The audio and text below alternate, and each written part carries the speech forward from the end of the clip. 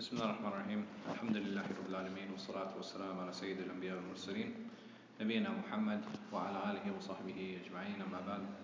Last week we had started talking about Surah Al-Masad. Inshallah, today we're going to continue with our discussion of it, where Allah Azza wa Jal, He calls him Abu Lahab, right? And this is the kunya, or this is the nickname that He subhanahu wa ta'ala decides to call on him. His name was Abdul Uzza ibn Abdul Muttalib. He was an uncle of the Prophet sallallahu alaihi wasallam. He was also known as Abu Utbah. Now, Utbah was one of his three sons. Inshallah, when the time comes, we'll talk about his sons. He was also known as Abu Lahab, and Lahab itself is actually the fringes of the fire, right? Like the fringe of a fire is known as Lahab, and the reason that he was called that is because he was very handsome. And because of his beauty, or because of his handsomeness, they said that his face was almost as if it glowed, right? So sometimes when you look at someone and say, wow, his face is really glowing, or his face has a lot of light, so he was known as Abu Lahab from that. And this is especially a discussion of the type of fire. Lahab is a very specific, or very unique way of describing fire. It's the one that doesn't have any smoke, and you can actually see the flames, you can actually see the tips of it. So last week we talked about the first ayah, which was Tabbat Yada Abi Lahabin wa Tab. And scholars have spoke about this ayah in a number of ways, in many different ways. And this was a reaction to, or this surah was revealed why? Do you guys remember?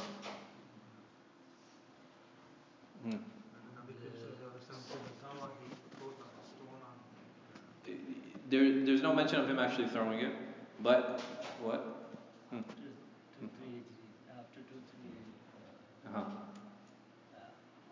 This is the third year of Hijri. Good. The third year, not after the third year of Hijrah, the third year of Nabuwah. The third year of Nabuwah, and after the revelation had come, 3 years later, this surah was revealed. And the reason it was revealed is because Allah Azza wa Jal, when He had been ordered to call the people to Islam, He went to Safa. And Safa, we all know, right? Safa and Marwa. He went up there and He called and He gathered everyone. He said, "Ya, O Quraysh, the people of Mecca." So the people gathered and they said, "Yes, Muhammad, and what is it that you want?" So he said to them, he said, "If I told you that there was an army, or there was a spy who was behind this mountain," and Safa is not that big. I mean, for those of you who are made Hajj or Umrah, Safa is not a particularly big, it's more of a hill than really a mountain. So even that shows to the point of where they trust and they respected the Prophet Muhammad sallallahu alaihi wasallam even before his Islam.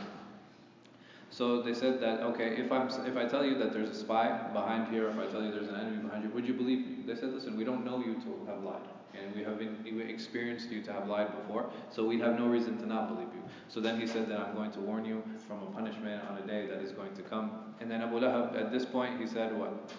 Tabban lak, right? Wasa'ir al-ayyam in some of the narrations. So then the surah was revealed. Then the surah was revealed, and we said that when Allah Azza wa Jal, what are some of the reasons that He mentions His two hands specifically? One of them is this, in that He saw Muhammad sallallahu alaihi wasallam and He picked up a rock that fit in His two hands, right? It was so big that He needed both hands of them picking up, acting as if He was going to throw it at Muhammad sallallahu alaihi wasallam. So Allah Azza wa Jal, He responds by saying, Tabbat yada, He says, in both of your hands may they be destroyed. And tab, we said that this is a dua for destruction, a dua for halak. And he ends, and may he be ruined. And we said the other meaning of this is what? What is the possible meaning when Allah subhanahu wa ta'ala is talking about the hands? What is He implying, or what is the metaphor that can be understood there? Everything you do with the hands. I'm sorry? All that you earn from your... No, mashallah. All of your earnings, all of the work, all of the actions that you've done, all of the good that you've done and all the good that you've put forward, it is usually done, and this is usually a way to talk about your hands. When Allah subhanahu wa ta'ala, or when the Arabs, they used to speak about their hands, and even in English, bima amalat yadik, the things that your two hands have done, even though some things you haven't physically done with your hands, but it's supposed to be representative of your actions. It's supposed to represent your actions.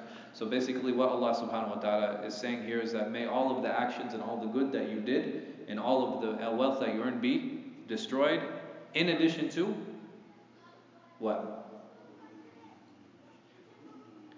Watab, right? Allah, what does He say? He says, may your hands be destroyed, and may what? May you be destroyed. So Allah subhanahu wa ta'ala talks about His hands, and then He talks about Him. In the next ayah, Allah Azza wa Jal, He says, مَا أَغْنَى أغنى عنه ماله وما كسب, that neither his wealth nor his gains will help him. Inshallah, and then we're going to break down this ayah. I want to break it into two sections. So we're going to start with the first half of the ayah. ما أغنى عنه ماله, that his wealth will not help him. His wealth will not help him. And there are a few ways to understand that. There are a few ways to understand this ayah depending on how you look at it in the language. Because this word ma, you're in level 3, you're in 103. Ma has how many meanings? Ma means no. Ma, that's one meaning. Yeah. Right? And what are some of the other meanings of ma? You have ma al-masdariyya, ma al-mawsula, ma al-nafiya, ma al-istifham. Right? There are a number of different meanings of ma. When ma comes in the Quran, it can come in a number of different meanings depending on the context. The only way you can understand which one it is by actually looking at the verse. So over here, the way that a lot of the translators, a lot of the mufassirin, they translate it as, they say it to mean what? No, right? Meaning his wealth will not benefit him. His wealth will not benefit him. But some of the mufassirin, they say, well, actually this ma is istifhami. This ma is used in a question. So if we turn this into a question, the meaning will change to, what has his wealth helped him? And both of these meanings are what?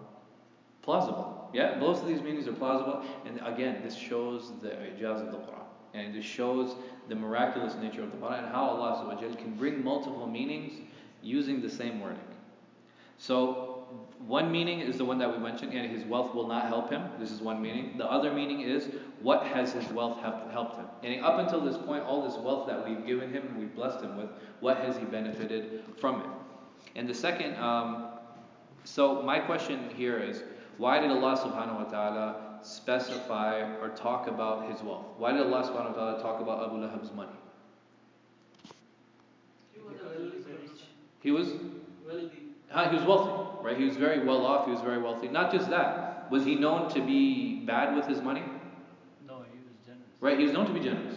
He was known to be generous with Quraysh. He's like, listen, and he told this to Muhammad ﷺ even before Nubuwwah. Before Nubuwwah, he said, listen, Muhammad, specifically, he said to him, if you do anything, if you need anything, I will have a share in it. And he said, the rest of Quraysh, if you need anything, I will also have a share in it. Meaning that if you need to do anything, I'll invest in you, specifically Muhammad ﷺ, and if you Quraysh, if you need anything, I'll invest in you as well.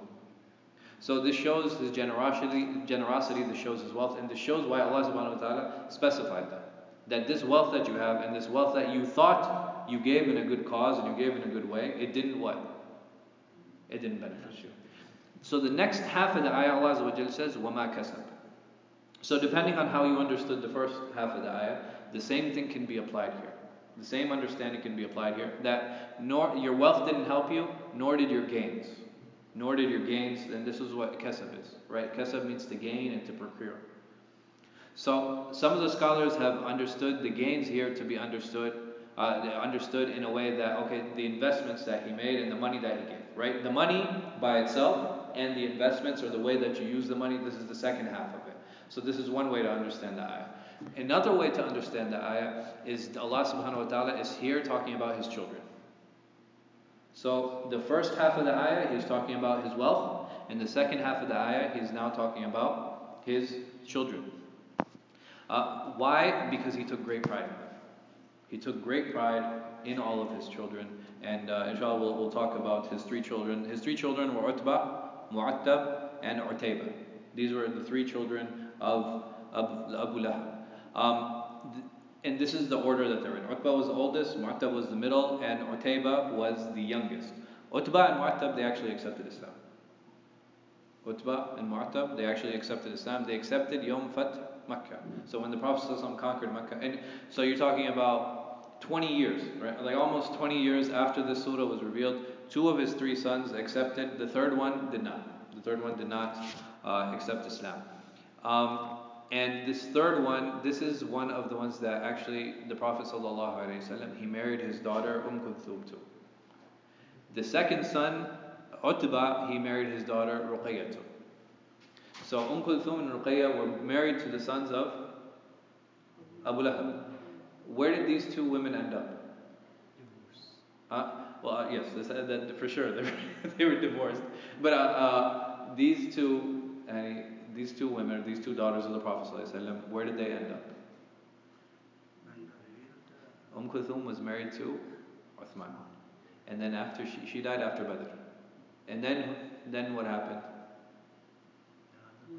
The Prophet ﷺ married Ruqayya, or the second daughter. He also married her to Uthman. And he said, had I had more daughters and had they died one after another, I would have married them all to you, Uthman. So, what happened to Utayba? So Utayba was the only one that didn't accept Islam. Basically, when the surah was revealed, Abu Lahab, how did he feel? he was furious, right? He was furious. He was angry. So he went to his two sons, who were married to who? To the daughters of Muhammad sallallahu alaihi wasallam. And what do you think he ordered them to do? He said divorce them. He said to divorce them. So Utbah divorced, right? Utbah divorced Kulthum. Utayba, he wanted to take it a step further. Not only did he want to divorce the woman, because Utbah, he divorced her, he said okay, he divorced her and he sent her back to her father's house. Utayba, he wanted to harm the Prophet Muhammad sallallahu alaihi wasallam. It wasn't enough for him to, just divorce and just leave the matter go or let the matter end. So what Utayba did is he went to the Prophet Muhammad sallallahu alaihi wasallam. He brought Abu Lahab with him, and he divorced her in front of the Prophet Muhammad sallallahu alaihi wasallam. Why? Why would he do it in front of him? More harm. Yeah, just to harm him, just to spite the Prophet Muhammad sallallahu alaihi wasallam. So the Prophet sallallahu alaihi wasallam, he made dua against him at that point. He said, Ya Allah, may one of your hounds, may one of your dogs of this dunya catch Utayba. May one of the dogs, may the dog of your, one of your dogs of this world, may they catch Utayba. So Abu Lahab, he responded, he said, your dua is not going to benefit you anything, Muhammad. He said, your dua is not going to benefit you anything. So after this, they had a business trip to Sham. So Utayba and Abu Lahab, they both went to Sham for a business trip, and they were staying in a guest house. Once they reached with the caravan, they went and they stayed in the best guest house. Then a monk came to visit them. A monk, or like a religious man, he came to visit them, and he said, listen, this place that you're staying in, there's a lot of wild animals around, so be careful. And he left. Abu Lahab became scared. He got worried. He called the caravan. He said, listen, let's all stay together, surround ourselves with the caravan to protect ourselves from these wild animals. Then they said that a lion actually entered. A lion actually entered the caravan, and they were terrified. When the lion came, the lion sniffed every one of their faces. And when it came to Utayba, he killed Utayba and he left. So this was actually a sign of the acceptance of the dua of Muhammad sallallahu alayhi wasallam. So what about Abu Lahab himself? We talked about his lineage was finished. How was his lineage finished? His sons accepted Islam, right? So they completely went against their father. The one son who didn't, he was killed. And what happened to Abu Lahab himself? He was killed. Where was he killed? He actually didn't die in Badr. He was wounded in Badr, right? When he fought in Badr and he was wounded in Badr, he didn't die. When did he die? He died 7 nights later. 7 nights. Yeah, he died 7 nights later. And from the wounds. Yeah, from the wounds. From the wounds of Badr, he died 7 nights later. His family actually avoided claiming the body. SubhanAllah. I mean, look at how Allah Azza wa Jalla humiliated this individual. He went, thought he was going to win this great battle. He didn't even die in battle. Right? He got wounded. 7 nights later, his family didn't come to collect him, and he died. He died 7 nights after that. And when he died, the family was scared that he had some sickness with him, so they still didn't go. So they hired some laborers. Like sometimes we go to like Home Depot or whatever to hire laborers. They did the same thing. They hired laborers and they said, listen, they were scared that if they left the body, that the people would start talking and say, look, these guys don't even respect their dead. So they sent these laborers and they said, listen, there's a body there, it's going to look like this, just go and bury it. So they let the body rot for 3 days. So 7 days later he died. In 3 days they didn't touch the body. They just let it rot in the open sun. And out of public shame, they went and they hired these laborers, and the laborers then went to this place. They went to where his body was. And they didn't even bury the body. They just covered it up with rocks. Again, this is all just confirming and reaffirming the disgrace and the humiliation of Abu Lahab. So Allah Azza wa Jal, He says, سَيَصْلَى نَارًا ذَاتَ لَهَبٍ, that he will burn in the fire. Allah Azza wa Jal, He specifically says about Abu Lahab that he will burn in the fire. So what is this as a message for us? What can we take away from that?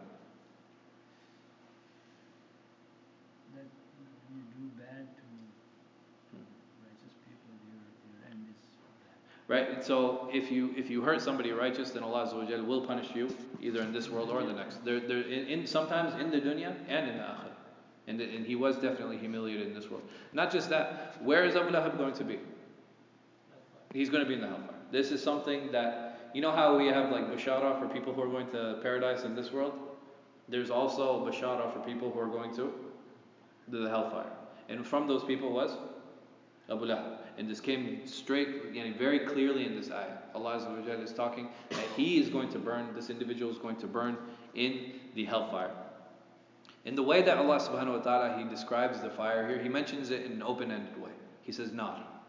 Right? He doesn't say an-nar, He says nar. And this is to describe how vast it is, to describe how large it is, and to describe the intensity of it. Because when Allah subhanahu wa ta'ala doesn't specify something, it just shows how great and how azim that thing actually is. But He does describe it by saying that lahab. And one of the reasons that Allah subhanahu wa ta'ala mentions that it's flaming here, and like we said, lahab means flame. Why do you think that Allah subhanahu wa ta'ala would make it a point to describe it like that over here? Because of the name. Right? And this is Allah subhanahu wa ta'ala's way to play on His name.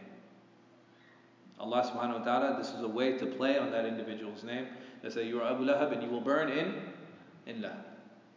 And this is, again, the point of the entirety of the surah is to disgrace and to humiliate Abu Lahab. And Allah subhanahu wa ta'ala, as we break it down every single ayah, we can see that the further along we go in these ayat, it is just a further way of actually humiliating and destroying him. And some of the scholars or some of the mufassirin, they say this continues on with the theme that Allah subhanahu wa ta'ala He starts with in the first ayah. It's talking about destroying his actions and destroying the individual. So we can say his actions being destroyed by when Allah subhanahu wa ta'ala says, مَا أَغْنَى عَنْهُ مَالُهُ وَمَا كَسَبْ, that these are, Allah subhanahu wa ta'ala is talking about what? His actions. He's clearly talking about his actions here. And he himself will be destroyed. How? When Allah azza wa jalla says, سَيَصْلَى نَارًا ذَاتَ لَهَبٍ, that he will be skewered, he will be in the fire, he will be burned in a fire that has a great flame, or that is intense in flame. The next set of ayat, or the next two ayat, talk about his wife, Jamila.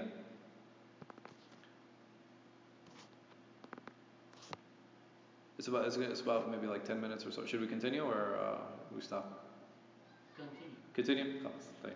So Allah Azza wa Jal, He says, وَامْرَأَتُهُ حَمَّالَةَ الْحَطَبِ, and so will his wife, the firewood carrier. And it is a hatab. Hatab is basically kindle that you put together to burn fire. Her name is Jamil Arwa bint Harb. She was actually Abu Sufyan's sister.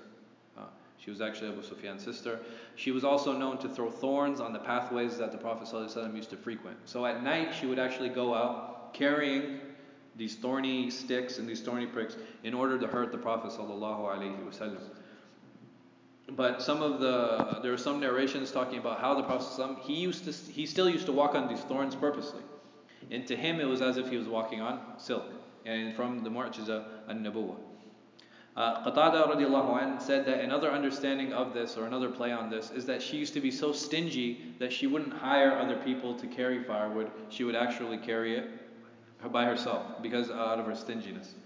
Another interpretation that some of the scholars mentioned, from them Sufyan al-Thawri, he says that she actually used to be a namama. She actually used to tale carry, meaning that she would make up stories and go tell different people, like, oh, this person said that about you. And then she would go to that person and say, oh, this person said that about you.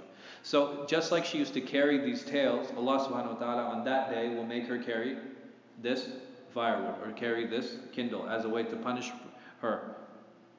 And Ibn Jarir, rahimahullah, he says that this is a way for Allah to punish her for carrying the sins and carrying her mistakes and making a physical form out of that in order to punish her. And some interesting things to know about this ayah is that Allah subhanahu wa ta'ala, He doesn't say وَزَوْجَتُهُ. He doesn't say and his wife. He says his woman. Right? He says وَامْرَأَتُهُ. Like, why call her, why say his woman and not his wife? Because you disgrace her. This is just a further way to disgrace her. Because Allah subhanahu wa ta'ala, He took Abu Lahab by name, right? But over here, He doesn't even bother taking her name. Why? There's no value. There's no value. To show that this woman, this individual, she has no value, and that you're not even worth taking your name. Even though that she was what? She was a person who had power, respect, authority, and wealth. She had all of these things. But the purpose of this entire surah is to degrade and to humiliate these individuals. So, Allah subhanahu wa ta'ala will make her carry these things just like she used to carry the thorns in this world, in order to actually break her down and make her into something that she wasn't in this world. In this world she was wealthy and she was affluent. But in the afterlife, Allah subhanahu wa ta'ala is going to make her equivalent to like a laborer. Somebody who is very low class and somebody who is very low standing, again, in order to humiliate her. And the last ayah, Allah Azza wa Jal says, فِي جِيدِهَا حَبْلٌ مِّن مَسَدٍ, with a palm fiber rope around her neck. And Allah Azza wa Jal, what's interesting here is He uses the word jeed.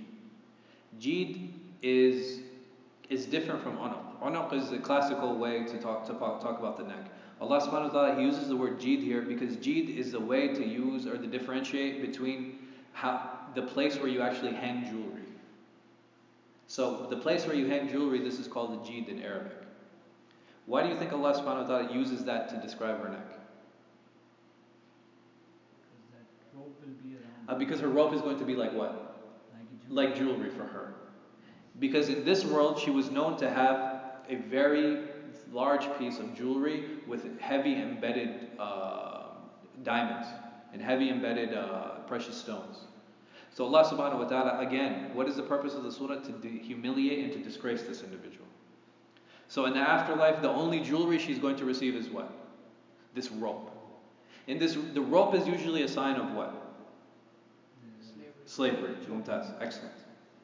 Right? A rope is usually a sign of slavery. Again, somebody of high social standing or somebody very, very low social standing? Very low. Very low. This is Allah Azza wa Jal reinforcing the idea that He's going to disgrace and humiliate this woman. Allah Azza wa Jal, He uses a lot of symbolism in this ayah to further degrade her. And He even talks about the fiber, right? He even talks about the type of rope. He doesn't just say, يعني في جيدها حبل, and then stops. He says, حبل من مسد. He actually describes the material the rope is made out of. And masad is palm fiber. You guys know what palm fiber is? Basically, it's like rope. If you guys have seen rope, if you know how it'll break apart into the different fibers. This is palm fiber, and is it smooth or rough? It's extremely rough, right? It's extremely rough, and it's very similar to the clothing they would actually make for slaves, right? Because it's very cheap, right? It's not like using cotton or silk, which is what the high class used to wear, because it took time to actually make it. The fiber, you would just put it together. You just bundle the fiber together and you put it together, and it made very cheap, rough clothing, just to cover themselves. And Allah subhanahu wa ta'ala, He describes that this is the jewelry that we're going to hang around your neck. So, after she heard the surah, she was furious. Because look at how many places she's degraded here. And she understands. I mean, she was Arab. She understood exactly what Allah subhanahu wa ta'ala was saying about her and how He was humiliating and how He was degrading her. So she took a rock in her hand. I think these guys have a big thing with rocks, right? So she took a rock in her hand and she went out and she was looking for Muhammad sallallahu alaihi wasallam. And she heard that he was in the Kaaba, in the Masjid al-Haram. So she saw Abu Bakr and she went to Abu Bakr. And Abu Bakr was standing with Muhammad sallallahu alaihi wasallam. They were standing together. And she says to Abu Bakr, she says, "Where's your friend? Where is he?" And Abu Bakr, he sees the rock in her hand. And Abu Bakr, he's looking over and he sees Muhammad sallallahu alaihi wasallam standing right there. And he asks her, and he said, "Do you see anyone standing with me?" So she responds to him again, still furious. She said, "Are you joking with me? Like, you think this is a joke?" And he just stayed quiet. She wasn't able to see him. The Prophet ﷺ, he told Abu Bakr, he said, "The angels shielded me and they protected me from her, and she was not able to see me." So, I mean, subhanAllah.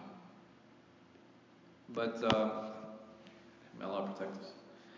So, another plausible explanation of this is that this punishment that Allah subhanahu wa ta'ala is talking about over here, He's actually proposing two punishments. Because many of the mufassirin, they say, سَيَصْلَى نَارًا ذَاتَ لَهَبٍ وَامْرَأَتُهُ, saying that his woman is also going to be burned in that fire. Another plausible explanation of this is that Abu Lahab, he's going to be burned. He's going to be burned and he's going to be punished. His wife will also be in the fire, but in order, again, to humiliate and disgrace her, what is she going to do? She's going to have this rope around her neck. This rope is going to be used to pull her and pull the what? Pull the firewood. And where's this firewood going to go? It's going to burn. It's going to burn, there's no doubt. But what is it going to be used for? To burn her. Not to burn her. Burning her husband. Look at the siyaq of the ayah, right? سَيَصْلَى نَارًا ذَاتَ لَهَبٍ. That this fire, this flaming fire, is going to burn Abu Lahab. Then in the next ayah, and also the woman, or the wife of, and his wife, she will carry the firewood. Carry the firewood for what? To burn her husband. And is she doing it by choice? No, because in her neck is what? Is this rope that is forcing her and pulling her to go and get more and to come back. Punishing both of them in different ways. Punishing him physically and torturing her also physically, right? Because she has to carry this wood and she's just walking back and forth, feeding this fire, and just further humiliating her and further humiliating her husband, because she used to take pride in who her husband was. And now she's the one that is forced to burn him. Wallahu a'lam. And this is a second very plausible explanation based on the construction of the ayah. Any questions? Yes. So is there any hikmah mentioned by the Mufassirin about why was specifically Abu Lahab and his wife mentioned with the surah, and there were many other people like him who tortured Prophet ﷺ, and never were those mentioned? No. So the reason that Abu Lahab was tortured specifically is because of his continuous harm against Muhammad sallallahu alaihi wasallam. These individuals that you're talking about, you can say that there were cases where it happened, but the continuous pressure and the continuous hatred and the continuous harm, him and his wife, right? Because it's not just him. It was him and his wife. She used to throw out thorns every day. She used to speak against him. Abu Lahab always used to incite the people against Muhammad sallallahu alaihi wasallam. He was one of the main reasons that that caused the economic embargo against Banu Hashim and the people who supported them. So because of his constant inad and his stubbornness and his enemyship and adawah that he had toward Muhammad sallallahu alaihi wasallam, he was singled out. Wallahu a'lam. And also the relationship. He was his uncle. Yeah, he was his chacha. Uncle. Yeah. I mean, does that add or subtract to it? Wallahu a'lam. I don't know. Yeah. No, I'm saying maybe it's possible because of the actual physical proximity. He took more of an opportunity to even hurt him, sallallahu alaihi wasallam. But like I said, this is one of the reasons that the Mufassirin mentioned, because of his constant pain toward Muhammad sallallahu alaihi wasallam, his constant harming of him, his constant speaking against him, his constant inciting people against him. This is one of the reasons that Allah subhanahu wa ta'ala singles him out. Even though he died, how many years after this was revealed? Badr. He died at Badr, right? So you're talking about 10 years later. 10 years. There's 10 years between the revelation of the surah and the time that he actually passed away. At least 8, if not. 7, 8. Yeah, so because Badr happened in the 2nd year of Hijrah, and this was like the 4th year, so you're talking about at least 8 years. In between 8 and 10 years. No. Any other questions? Yes? Was Abu Lahab part of that group in which, when they decided to throw carpets on Prophet Muhammad when he was doing sajda? No, that was Abu Jahl. That was Abu Jahl? That was Abu Jahl, yeah. Nothing else? خلاص, inshallah we'll see you all next week بإذن الله. وصلى الله على خير خلق نبينا محمد وعلى آله وصحبه وسلم.